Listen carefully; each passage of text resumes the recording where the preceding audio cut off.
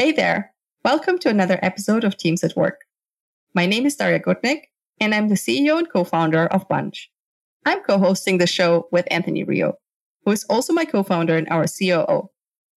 We are on a mission to help anyone become a great leader. And together with our team, we're building an AI leadership coach to achieve exactly that. This podcast is for a new generation of leaders. Every episode, we talk to an inspiring guest who is running a high-performance team or a company to learn about their journey and what they do in their day-to-day to be an effective leader. So no matter if you're leading a team already or simply interested in becoming more effective at work, you can build your leadership skills by investing as little as 2 minutes a day with our AI leadership coach. If you're curious, download it for free on the Apple App Store today by simply searching Bunch Leadership Coach. Your journey starts with a quick assessment of what kind of leader you are today, and then you will receive personalized daily leadership tips to help you grow faster into the leader you want to become tomorrow. Hey everyone, we're thrilled to be chatting with Eric Weiss today, executive coach, founder, CTO, and host of the Chaos to Clarity podcast. Eric is a super hands-on coach, working with technical founders, CTOs, CPOs, and VPs of engineering and product to intentionally mature along with the needs of their business, develop strong leadership and culture, and overcome any growing pains that growing a business may throw at you. In this episode, we really dive into the nitty-gritty of why product and tech leadership can be so uniquely challenging, what ChatGPT and AI have to offer going forward, and how to go from leading out of fear to leading with confidence, and how to go from chaos to clarity in your business and in your team. Let's get right into it. Hi, everyone. Yet another Teams at Work episode. Unbelievably, I think it's the 41st. So we've recorded 40 episodes so far. And here with me today, as usual, we have a really, really cool guest that I'm going to introduce you in 1 second. But before that, I want to actually really know from my co-founder, Anthony, who's co-hosting this podcast, what was your takeaway so far from the 40 conversations? Well, they've all been very different, but I think they've all had one thing in common, in my opinion. We've had a lot of amazing, engineering, product, and tech leaders on. And I think it's something that we're going to cover with our guests today, but it's just how unique the transition into management and leadership, how unique the journey is for a technical person to go from a technical role into a leadership role. And it's just been so, as a non-technical person, it's just been absolutely amazing to listen to 40 people cover that transition in so much detail, and excited to make it 41 today here with Eric. Super nice. Couldn't have been a better bridge, obviously. We have Eric Weiss here today with us, who is an engineer and an engineering leader and now an executive coach. So he's kind of seen it all. Hi, Eric. So good to have you here. Hi, Daria and Anthony. Pleasure to be here. And I will dig right in. My first question, obviously, is how did this journey actually happen? So how did you decide to go into engineering first and then all the way up to CTO and then switch gears entirely and be like, nope, I'm going to coach people now? Well, I'll try to be quick, tell my life story. But I've been an engineering geek and a hacker and a tinkerer since I was probably in diapers. I used to tear apart my He-Man and Ninja Turtle toys that had all the electronics in it and figure out how they worked and make little Frankenstein monsters. And then that turned into, in the late 80s, early 90s, when the first PCs came home and I would tear them apart and figure out how they worked. That was always just in my nature.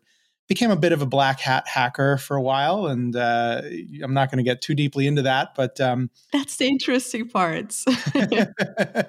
Well, I don't know. Statute of limitation. No, I'm just kidding. No, but, I've just always been obsessed with technology, obsessed with science fiction, and just really inventing the future. And so I was involved in the early days of the internet, working at internet service providers, and then through my, my studies as a computer engineer, and then on into my career. But then what I discovered fairly early on is how much I loved people more than machines. And so as soon as I started collaborating with teams and being given opportunities to lead teams, I just realized I just had a huge passion for it, even more so than I did coding. And so coaching was actually just like completely second nature. I didn't even have to think about it. It was just how I led. It was how I managed, which to me is really about understanding the motivations of the individual. And then how do I work with them or collaborate with them, leveraging their own motivations to achieve our shared goal or outcome of the team. And so that was just kind of the way I managed and led my engineering teams all the way up, to becoming a CTO. And then had a shift when my kids were very little, my children were born, and needed more flexibility and autonomy in my life, and moved into actually CTO coaching, fractional CTO consulting and coaching. And that has evolved into agile coaching and product coaching, and ultimately where I am today as an executive coach. And so, Eric, to the point in the intro, what is unique in your experience, but also just in your opinion, what is unique about leading technical teams or technical leadership? And if you have anything to share from your journey, would love to hear a few stories or a few examples. But yeah. Yeah. So I actually have a whole talk around this, but I believe that the role of the CTO is the most complicated role in the C-suite, meaning we are expected to be down in the engine room, shoveling coal, keeping the lights on, fighting fires, but also up in the ivory tower, innovating and inventing the future. And we're supposed to be doing both of these things incredibly well and at the same time. And so it's a huge challenge. So not only are we being stretched in terms of our engineering capabilities and prowess, but then we're also being expected to be an effective and mature leader, where many of us are introverts. Many of us have struggles with communication, with conflict, with feedback, and that sort of thing. And even just, management and hiring and all those sorts of responsibilities tend to just get in the way of all that fun coding that we want to do. And so it really is a struggle, and it's a journey that we all have to go through. And many of us don't actually do well. Many of us fail and either never reach our full potential and get stuck either in an individual contributor role or in kind of a low-level management role, or we get sort of thrust to the top, at a rocket ship startup, but then our organization crumbles beneath us because we haven't developed, the leadership acumen. Is it masterable, you think, the role? Like, have you met people that are like, wow, this is exactly how it's supposed to work, but like, it's probably one out of a million unicorn? One thing that I've learned being an executive coach, right? I've worked with CEOs and CTOs of companies from the early stages all the way up to large enterprises is, we're all human. We all have our challenges. We all have our blind spots. And I think the best ones are the ones that are the most self-aware, right? The ones that understand that they have their limitations and actively seek to improve and to surround themselves with people who can support them and help them grow. So I really work on kind of maturity, basically taking the leader, not just the CTO, right? But, I work across the C-suite, understanding kind of the persona of the type of leader that they are now and how that aligns with what the business needs at this stage, and then helping them prepare for, either to catch up to what their business needs from them today, and then to prepare for the next stage. And I think the biggest challenge or pitfall is things tend to change very, very quickly. And if we're not prepared, things blow up. Yeah, and I'd love to throw in one more on this topic, Eric. For the audience out there, just recently I had the pleasure of going on a very long walk with Eric in San Diego and chatting about all these things. And Eric dumped it all on me. And I just had a lot of selfish questions about his perspective on our app and all of that. But one of the things that I definitely took away from that conversation was, I think I had asked you sort of something like, what is unique about technical leadership? And honestly, we were talking about how to coach people better. And you said, look, in my experience across all my clients, it really isn't that different. The role doesn't really, there's some uniqueness about the role, which you just talked about, but there's I think you had said something like, there's 3 to 5 things that are like sort of the 80-20. There are 3 to 5 things I coach everybody on. So we'd love to know in a bit more detail what you meant by that. And is that sort of the counter to what we just said about technical leadership transitions being so unique? Or what are your thoughts? Yeah. Well, right. That's a good point, right? I don't want to have a contradiction here. I mean, I think that there are definitely very common patterns where technical leaders tend to fail or tend to struggle. One is certainly around people, and there's a lot of facets there. Understanding how do we hire really great talent? How do we help those people thrive, right? How do we get them onboarded and align with the culture and trained up and motivated to be productive? How do we communicate effectively, both within our team, across teams, and with our C-suite and even with our external partners or investors? How do we create feedback loops and continuous improvement cycles within our organization. So we're all challenging ourselves and challenging each other and confronting each other, to continue to grow and be the best versions of ourselves. That's all coaching to me, to be honest. So that's a big domain that most leaders struggle with, but I think engineering leaders have never really been given the proper training and the proper environment to test those muscles. Then there's the process side of things, right? So then there's just the mechanics of the business. So I talk about there comes a certain stage in the life cycle of your company where the CTO especially needs to transition away from engineering the product to engineering the business. So their genius is no longer, or the value of their genius is no longer in creating features and building the product. It's how can I create a machine made up of people that builds the product, right? And so creating teams, I have models and patterns I call like the team factory, for example. How do we create a repeatable, scalable team that performs autonomously and at high quality? How do we create systems, workflows of actually getting the work done as it passes through, idea stage, discovery, design, development, quality, customer success, and so on? How do we communicate to our stakeholders and our partners in the business what our priorities are and what to expect, coming down the line? How do we manage expectations around deadlines and around scope? There's all these sorts of things just around the machinery of running the business. And then there's the product itself, which is how do we build not just a thing, but the right thing? And, this was a big part of my journey as an engineer and an engineering leader is I got really, really good at building widgets. And I got really, really, really frustrated when those widgets were left on the shelf or thrown in the trash because nobody wanted them.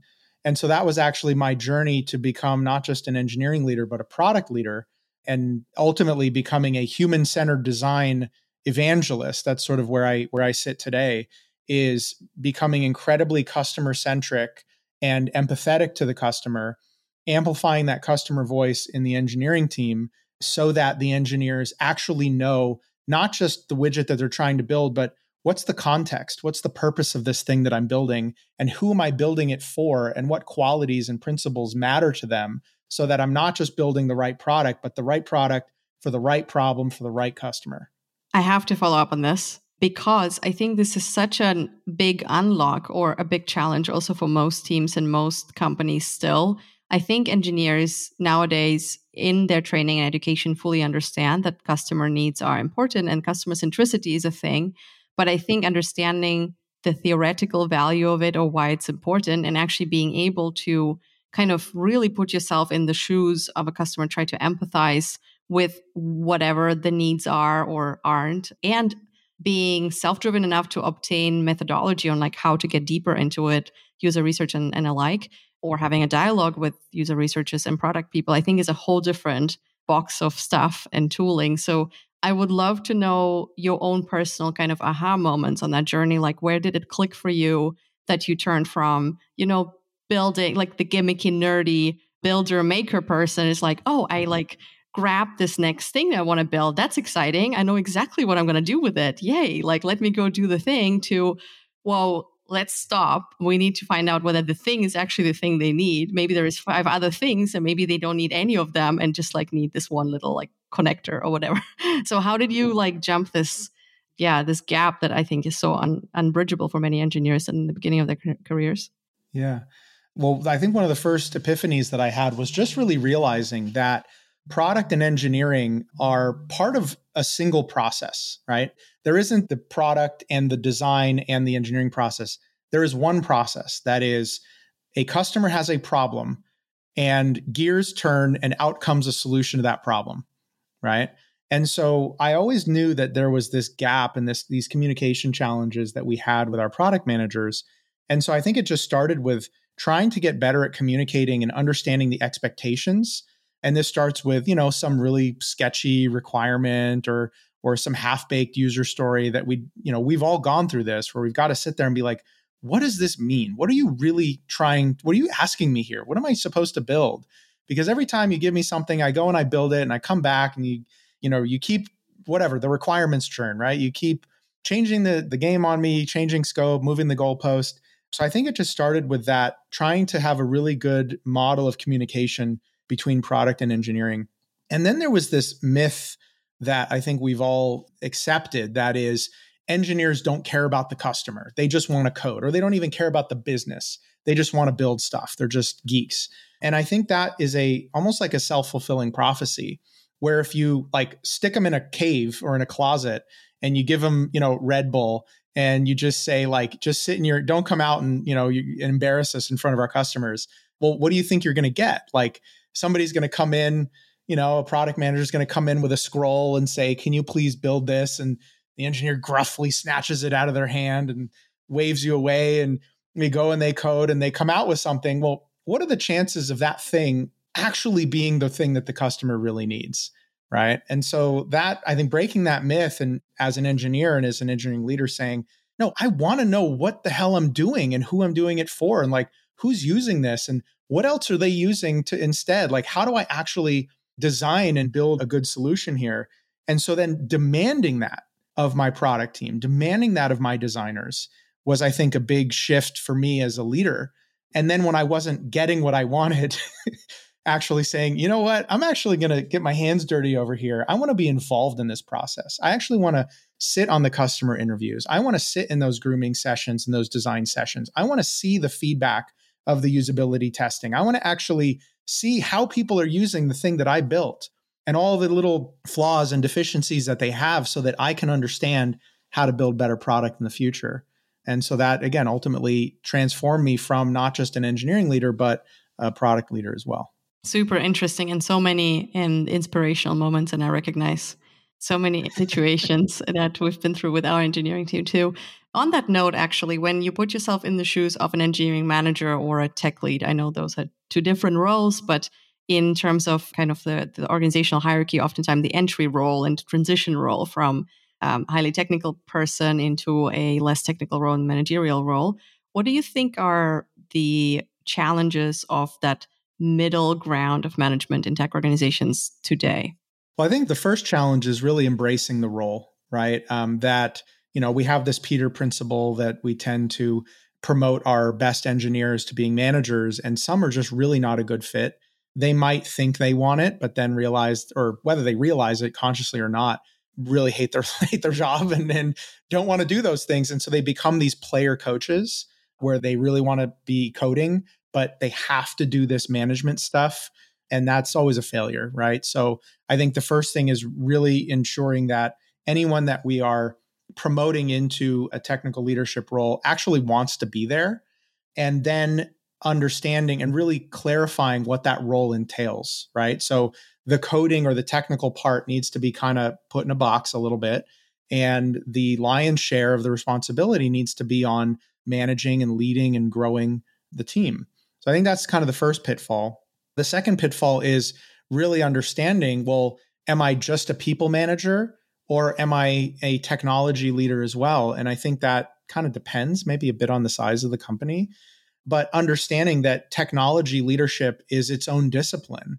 And maybe you do some coding, maybe it's more architecture, but what you're doing here is you're defining the best practices, right? You're defining the design patterns and the architecture that is going to level up the coding, practices or standards across the team.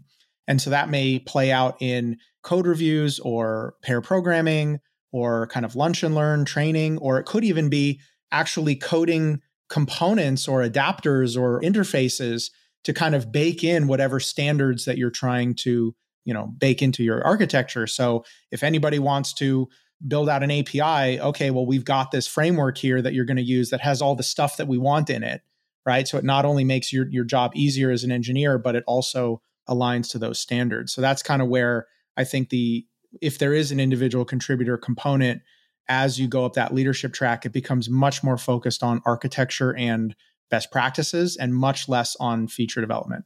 Eric, you answered my next question already, which was around the motivations of what are the right and wrong. I got one more in my pocket here, only because you just said something really interesting. But I think that's a really awesome answer. And we've gotten so many different variations of that question, the answers to that question of what are the right motivations to go into sort of an engineering manager position, what are the wrong ones. But I really love your unique take on that. But while you were saying that, you did say something really interesting. And it's sort of a dichotomy or a dynamic, I guess, that some of us know, which is, this kind of player coach or coach. And I think a lot of people have opinions on what makes a better coach. Is it the all-star rock star that then becomes the coach? Or is it kind of the coach that becomes the coach that ends up being the best coach? Would love to know what your thoughts on that are when it comes to product and tech. What have you seen? Because I think you're right, that sort of Peter principle of, you promote the best engineer and it doesn't really work out. Maybe it didn't work out for, I don't know, one of multiple different reasons. Maybe they're just we need them playing. But can that work out sometimes? What are your thoughts? Yeah, that's a really good question. I mean, I think that's something that's been, I don't know that question has ever really sufficiently been answered. I think that the common response that I tend to get about engineering managers or engineering leaders being technical is, my team won't respect me if I don't understand the code. And I think that's a myth. I have clients as well that are CTOs that actually really don't even know how to code. They're more like product managers where product kind of took over engineering. And so they're the de facto CTO, even though they're not technical. I think, certainly in a leadership role, leadership is more important than technical understanding. I think you need to have enough of an understanding to have a good bullshit detector, right? And to really just engage in a conversation. But when I think about it, or the way I kind of coach this to non-technical, not even a non-technical CTO, but even how does a CEO get into the room with a bunch of engineers and talk about an engineering problem? It's in the language of systems and components, right? So when we have a systems thinking approach, I'm thinking about there are these black boxes that have names on it, and those are components that do certain things.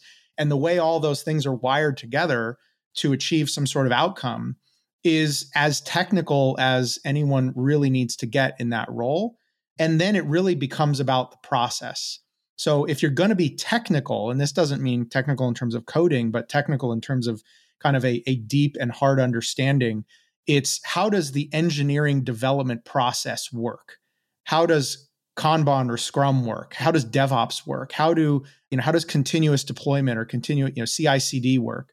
So understanding the methodologies of the way product gets built is much more important than how the code itself is actually built, in my opinion.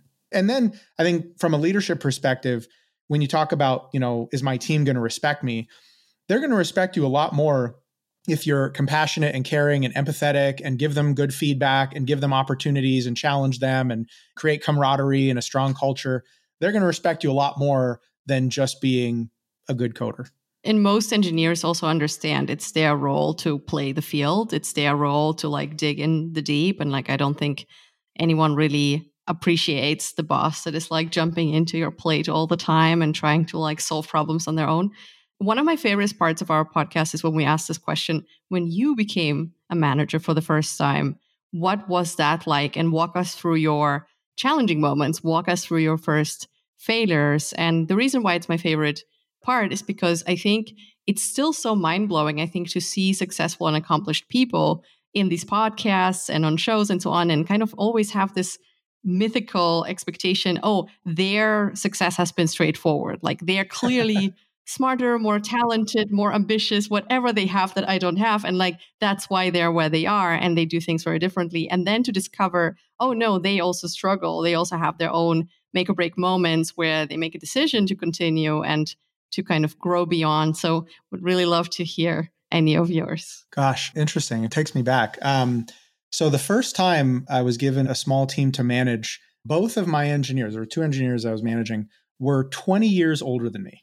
So I was pretty fresh out of college. I was in my early 20s. And both of the guys that I was managing were gray-haired, more gray hair than I have, right? So they were in their late 40s. And there was definitely a dynamic of, how do I earn their respect?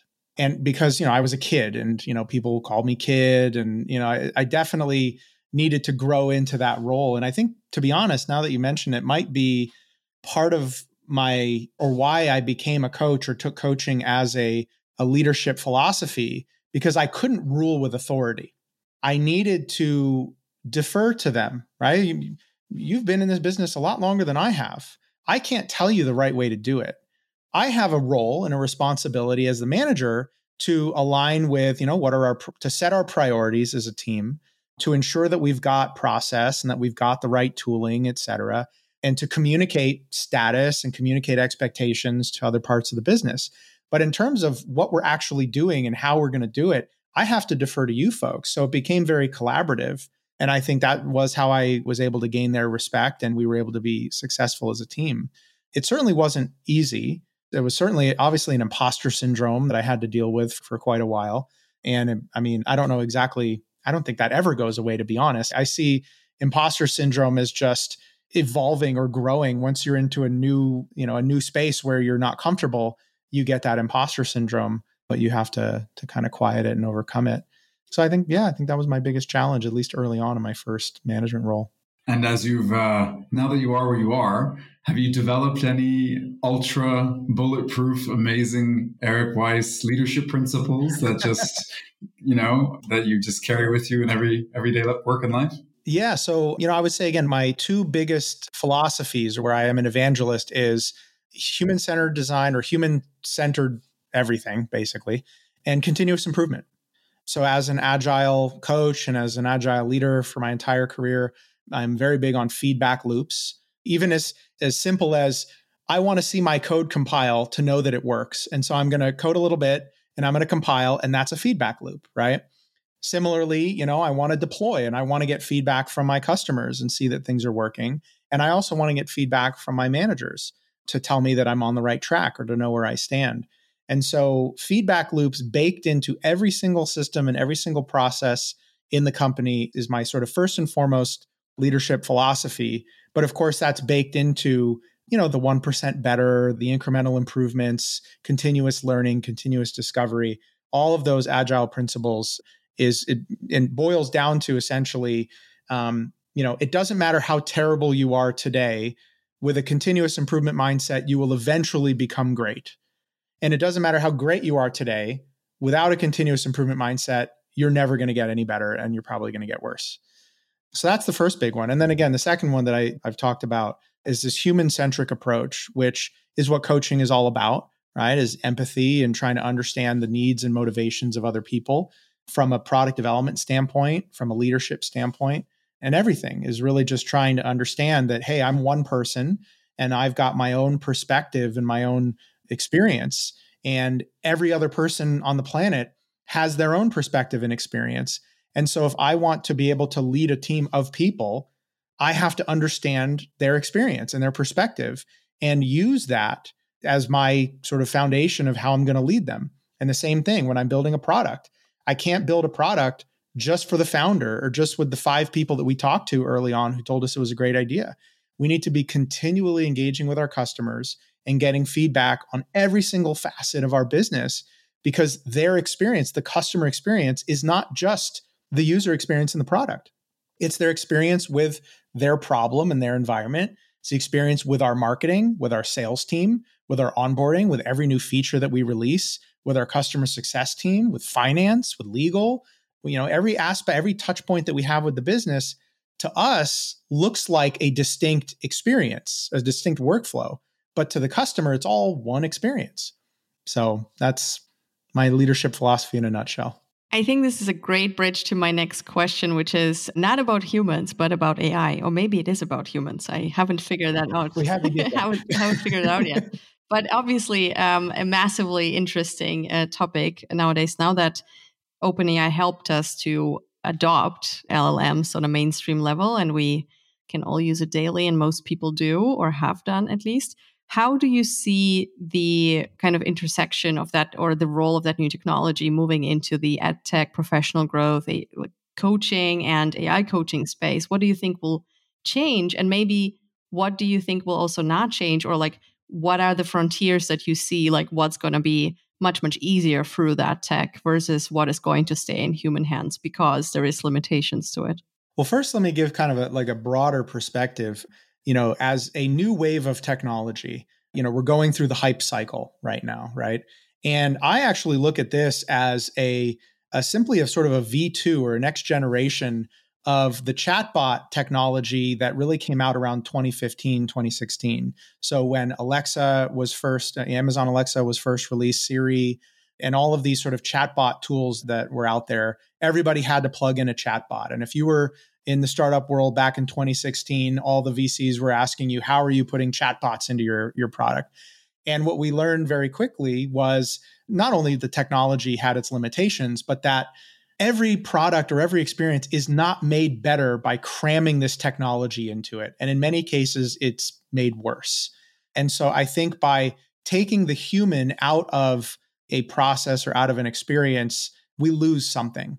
And as good as that technology can get, it's a trade-off, right? And I think I look at AI as one is just another technology wave that's going to go through its maturity cycle. Not to discredit it. I mean, it is a hugely powerful technology, but I see we're going through this in hyperspace, basically hyperspeed, this realization, oh my gosh, there's this incredible technology. It's going to break absolutely everything. Everyone's going to be out of a job. We're going to go into some incredible, either utopia or dystopia in like the next 2 years. And then we realize, ooh, this actually kind of sucks for a lot of things. And, it really needs a lot of work, but there's some use cases where it's not that great, but it's okay. And it's so fast that it's worth the trade-off. So unfortunately, I think the downside we're going to see very quickly, and we're seeing today, is a lot of people are going to lose their jobs and the customers are going to lose their experience, right? So there's going to be, whether it's coders or writers or even lawyers or, anyone who's in a knowledge working position is at risk of losing their job and being replaced with a technology that doesn't have a soul or doesn't have a conscience, doesn't have a moral compass, and in fact is actually just mimicking humans. And as we're starting to see now, hallucinates and makes a lot of mistakes, really dumb mistakes sometimes. And again, the customer is going to suffer for that. And so that's what's going to happen certainly in the short term. But then I see us coming out of it as we're saying, okay, this is a very powerful tool, but it needs to be honed and shaped and optimized for specific use cases. And only then will it become actually better than something that not necessarily we could get with a human, but that we could do with, an object-oriented coding approach. So as a coach, do you see any use cases for yourself where it actually helps you to do particular steps like preparation or summarizing or like any of that type of stuff? Oh, I use it every day. I don't like what it creates. And so I actually have gotten away from using it as a content creation tool. I use it as a thinking partner. So say if I'm writing an article or a social media post, for example, I have a little customer profile or audience profile that I've written. I have in Notion and I kind of leave it there. And I ask it, hey, you are this profile and this is the article I'm writing. What's your reaction to it? What questions do you have? Is anything confusing? So the way I think of it is like, imagine if my audience is sitting right next to me, looking over my shoulder, and again, sort of validating and testing what I'm writing. And so I don't like to give it the keys to actually write stuff, but it's pretty good at pointing things out or even just validating that what I'm writing is on the right track. But to be honest, it's not even the AI that's so important. It's just the fact that I'm asking the question. It's the rubber duck, right? That we use in the coding methodology, right? That just asking the question, hey, if I'm thinking, it's empathy. If I'm thinking about my audience and thinking about how my audience would react to this or what questions they might have, I'm now able to react to that and to make what I'm doing more resonant with them. That's a super cool use case. And I think it's a very actionable. I'm totally going to steal that tactic now. And maybe also post a LinkedIn about it so more people can discover it. But I think it's a really, really cool use case. And I haven't thought about that yet. But I also noticed the same as you. We actually even had conflicts about it at home. My partner is a technologist as well, also an agile coach actually. But he uses it quite some more still for content creation. And I keep running against this like quality threshold as well, where I'm like, oh, it just doesn't sound like me. I need to rewrite it entirely. And like all it gives me is like bullet points, which is nice. It's a start. So I think it can also solve this first draft problem, like get to your first draft the quickest way possible. But the actual final piece will always be, of course, different. Anyways, let's talk more about your coaching business. So just to get a feel, who do you typically work with in the coaching business? Yeah, so I work with primarily SaaS companies or software tech companies from essentially the MVP up to scale. So there are companies that are basically seed stage or pre-seed. They're searching for product market fit. They're building their team. They're trying to create some sort of repeatable success. And then they hit product market fit and they start to scale. And now there's a whole new set of challenges around, building a team and sort of continuing to have a high level of quality as the company scales up. And I work with typically the co-founding pair, so the CEO and the CTO, again, along that product pipeline. But, I do work along the C-suite as well. So I have COO clients and even CRO, CMO clients. But I like to kind of certainly CPO as well. So in the larger companies, definitely work with the chief product officer as well. But, in those kind of early growth to scale stage SaaS companies, working with those co-founders to help them find product market fit, hire really great talent, build really strong, effective teams, scalable process, again, a human-centered culture, raise that Series A and then that Series B and so on, build up, scale up, and get, become incredibly successful. And do that while having a life and a family and hobbies and passions, because actually those are the things that give us the energy to deal with the grind, because it's a hard, long road, right? That brings me to my actual question. It's super cool, though, to kind of get the span of who you're working with. And my question, of course, is what type of challenges do these people currently have? And would love to hear, like your kind of most recent assessment, because as we all know in tech, we've been going through some interesting times in 2023, shaped up to be a different year than maybe we expected. But like what's the typical kind of challenges set that these clients come to you with? Well, it's in the name of my brand, Chaos to Clarity. So my podcast and then also my startup accelerator is Chaos to Clarity. And so, when I meet my clients, they're burned out. They're working on so many different things, but they don't understand, what's the most valuable use of their time. They don't know where to find customers. They don't know where to find great talent. They don't know how to put all these pieces together and create product market fit, or what I call product resonance, where all the different facets of your business are humming together in harmony to create effortless growth. And so they're stuck in the mud, right? They're wearing 17 hats and there's fires everywhere and there's, shrapnel flying at them from all different directions. And so I help them, first kind of zoom out and understand their situation and reflect on their situation, understand what the most valuable problems are to solve in which order, how to get people to support them, to rally to their cause, and slowly but surely crystallize, what's my vision and my purpose, what's my strategy and my goals, what's my team look like, and how do I put this machine together, and then how do I leverage that to create an incredible product and customer experience. And again, I do that in my accelerator from the very early stage, and then as a one-on-one executive coach, typically in the later scale stages as well. It's good to know, Eric, not everybody's coming to you just with fundraising. How do we fundraise in this crazy? It's good there's more to it, even though they're all challenging. Yeah. Right? I mean, fundraising is certainly a very important challenge, but all of the things that I just talked about is what it takes to get the fundraise, right? If you go show up to a VC and you're in that chaos, they're not going to back you, right? But if you come to them with clarity, you understand your customer, you understand your market, you understand your competition, you understand your own competitive advantages, you understand how your solution is the optimal one for that particular use case or that particular market segment.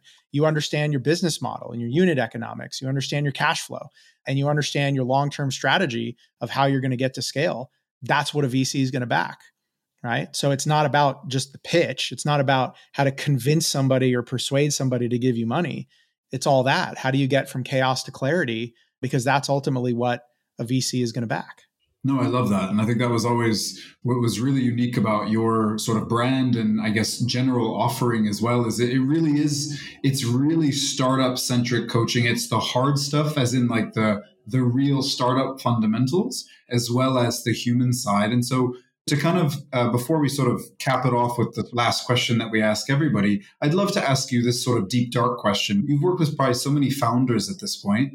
When you really dig into those really kind of like dark places with these founders, which can come up in coaching quite often, I think, right? You even just said usually these founders are showing up burnt out, tired, and just like in need of something.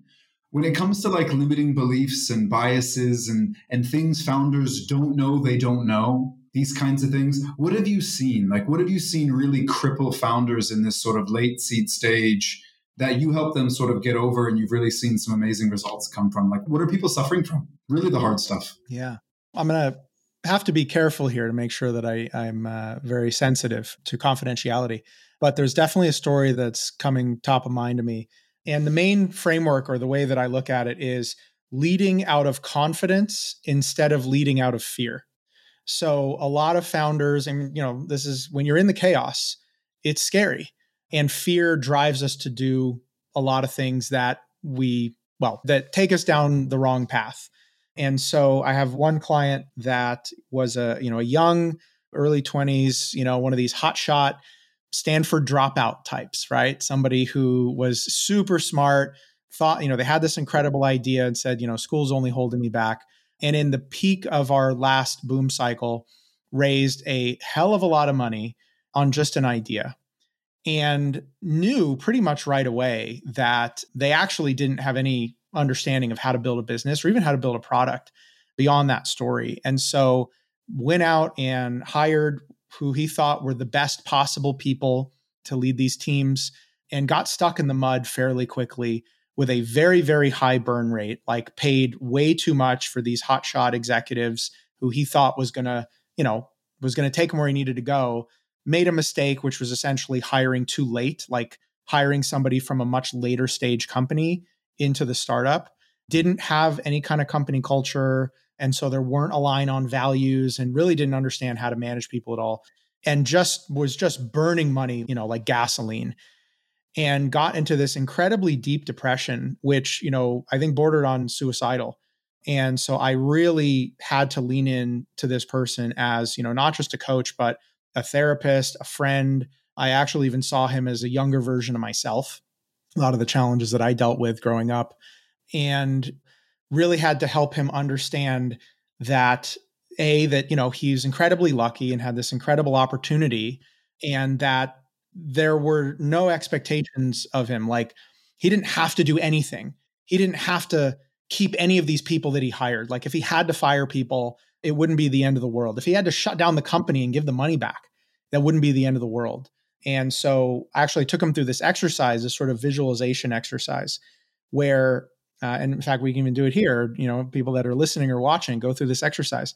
So close your eyes for a moment and imagine something, an experience in your life that was very scary, right? Something from your childhood or something, whether it was a near-death experience or just something where you felt incredibly uncomfortable and fearful. And then where do you feel that in your body? Like, what actually comes up? I usually get some tingling kind of down in my gut, a little sinking feeling, and just feels kind of crunchy around my stomach and my heart. Okay. And so I'm kind of going through that mental process and I sit with that for a minute and I just feel what it feels like to be afraid. Okay. And then we take a deep breath and we kind of push that off. Now let's think about an experience where we are incredibly confident, right? So I'm thinking about, when I feel like I'm on stage and I'm about to give a talk and I'm feeling really good about it. I've rehearsed this, that my friends are in the audience. I'm feeling really great. And where's that confidence come up? Well, I feel it in my shoulders, like my shoulders start to puff up a little bit. I get a little tingle on the back of my neck, right? So that's where I feel confidence. Okay. So I sit with that for a minute and I really just get in touch with that. Okay. Take a deep breath, right? Push it off. Now, whenever we're experiencing a challenge in our day-to-day life, taking a moment to say, well, what am I actually feeling right now? Am I feeling fear? Or am I feeling confidence? Anytime I'm about to make a big decision, right? Am I leading out of confidence or leading out of fear? If I'm leading out of confidence, don't second guess myself, no imposter syndrome, move forward. If I'm leading out of fear, I need to stop, right? I need to understand, why am I afraid? What's the risk here? What are the trade-offs? And can I get to a place where I'm leading out of confidence? So that's what chaos to clarity means at a real human physiological level, is going from fear to confidence. Now I can move forward I'm not second guessing. I'm not playing devil's advocate. I'm not getting in my own way. And I've got that conviction, not only to lead myself, but to lead my team. So I was able to do this with this client, got him out of this depression, actually ended up firing like probably 75% of the team because that was just what was needed, built a new team around him that he could trust.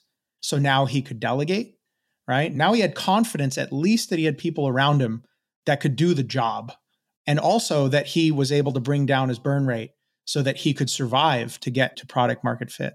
And then we continued on in that mode to acquiring first customers, getting additional traction and testimonials and feedback, which led to more talent wanting to come on board, more money being raised, and so on and so forth. And so now they're at that product market fit, they're in market, they're a nice kind of early growth stage startup, and he's leading out of confidence. And every time I see him, I go visit once in a while, he gives me a hug like I'm his uncle, right? Or I'm his not even his brother, but like his dad, maybe not. I don't know, but really, like, I feel like I've made a connection for life, right? Not just a client, but somebody who I've really helped make a difference in their life. And that's why I do this. That's the fulfillment for me that I could never get from coding. Wow. Well, thank you so much for sharing that, Eric. That was really special. And I think every founder out there can use that advice for sure, because it does get hard. Thank you so much for doing this work, and thank you for walking us through the exercise, and thank you for sharing. To second what Anthony said, I think the tech world is lucky to have you as a guide and as a coach. So really, really grateful for this experience too. I know that Anthony has one last question that we always ask. I almost feel like it's anticlimactic now. I know. But at the same time, it's a good question. So I think you should still ask. I think we'll have to tinker with the post production. No, this is always a really great note to end on. And I think, Eric, as you know, the reason we do this is because there are early 20s you listening to you now, right? Yeah. As Tom Morphy as that sounds, like there are people out there that we're all trying to help. And this last question is essentially for them. So if you could go back to that early 20s version of you, that person who has 2 direct reports, 20 years older than them, if you could go back to that younger Eric and give yourself, your top, 2 or 3 tips, right? 2 or 3 pieces of advice, what would they be? So I think obviously just what I just said, leading out of confidence versus leading out of fear, is one that definitely could have helped me through the imposter syndrome that I suffered with early on in my career, for sure. Another one is, I think, to take more risk. That was something that, looking back on my career, I wish I would have taken more risk. I had opportunities to join really interesting startups or to take really interesting roles, and I tended to take the safer option where, if I was in my own head, 20 years ago today, I would have sacrificed some money and some comfort to just have a really cool experience and a really cool opportunity. It's one of those, you only live once, money isn't everything.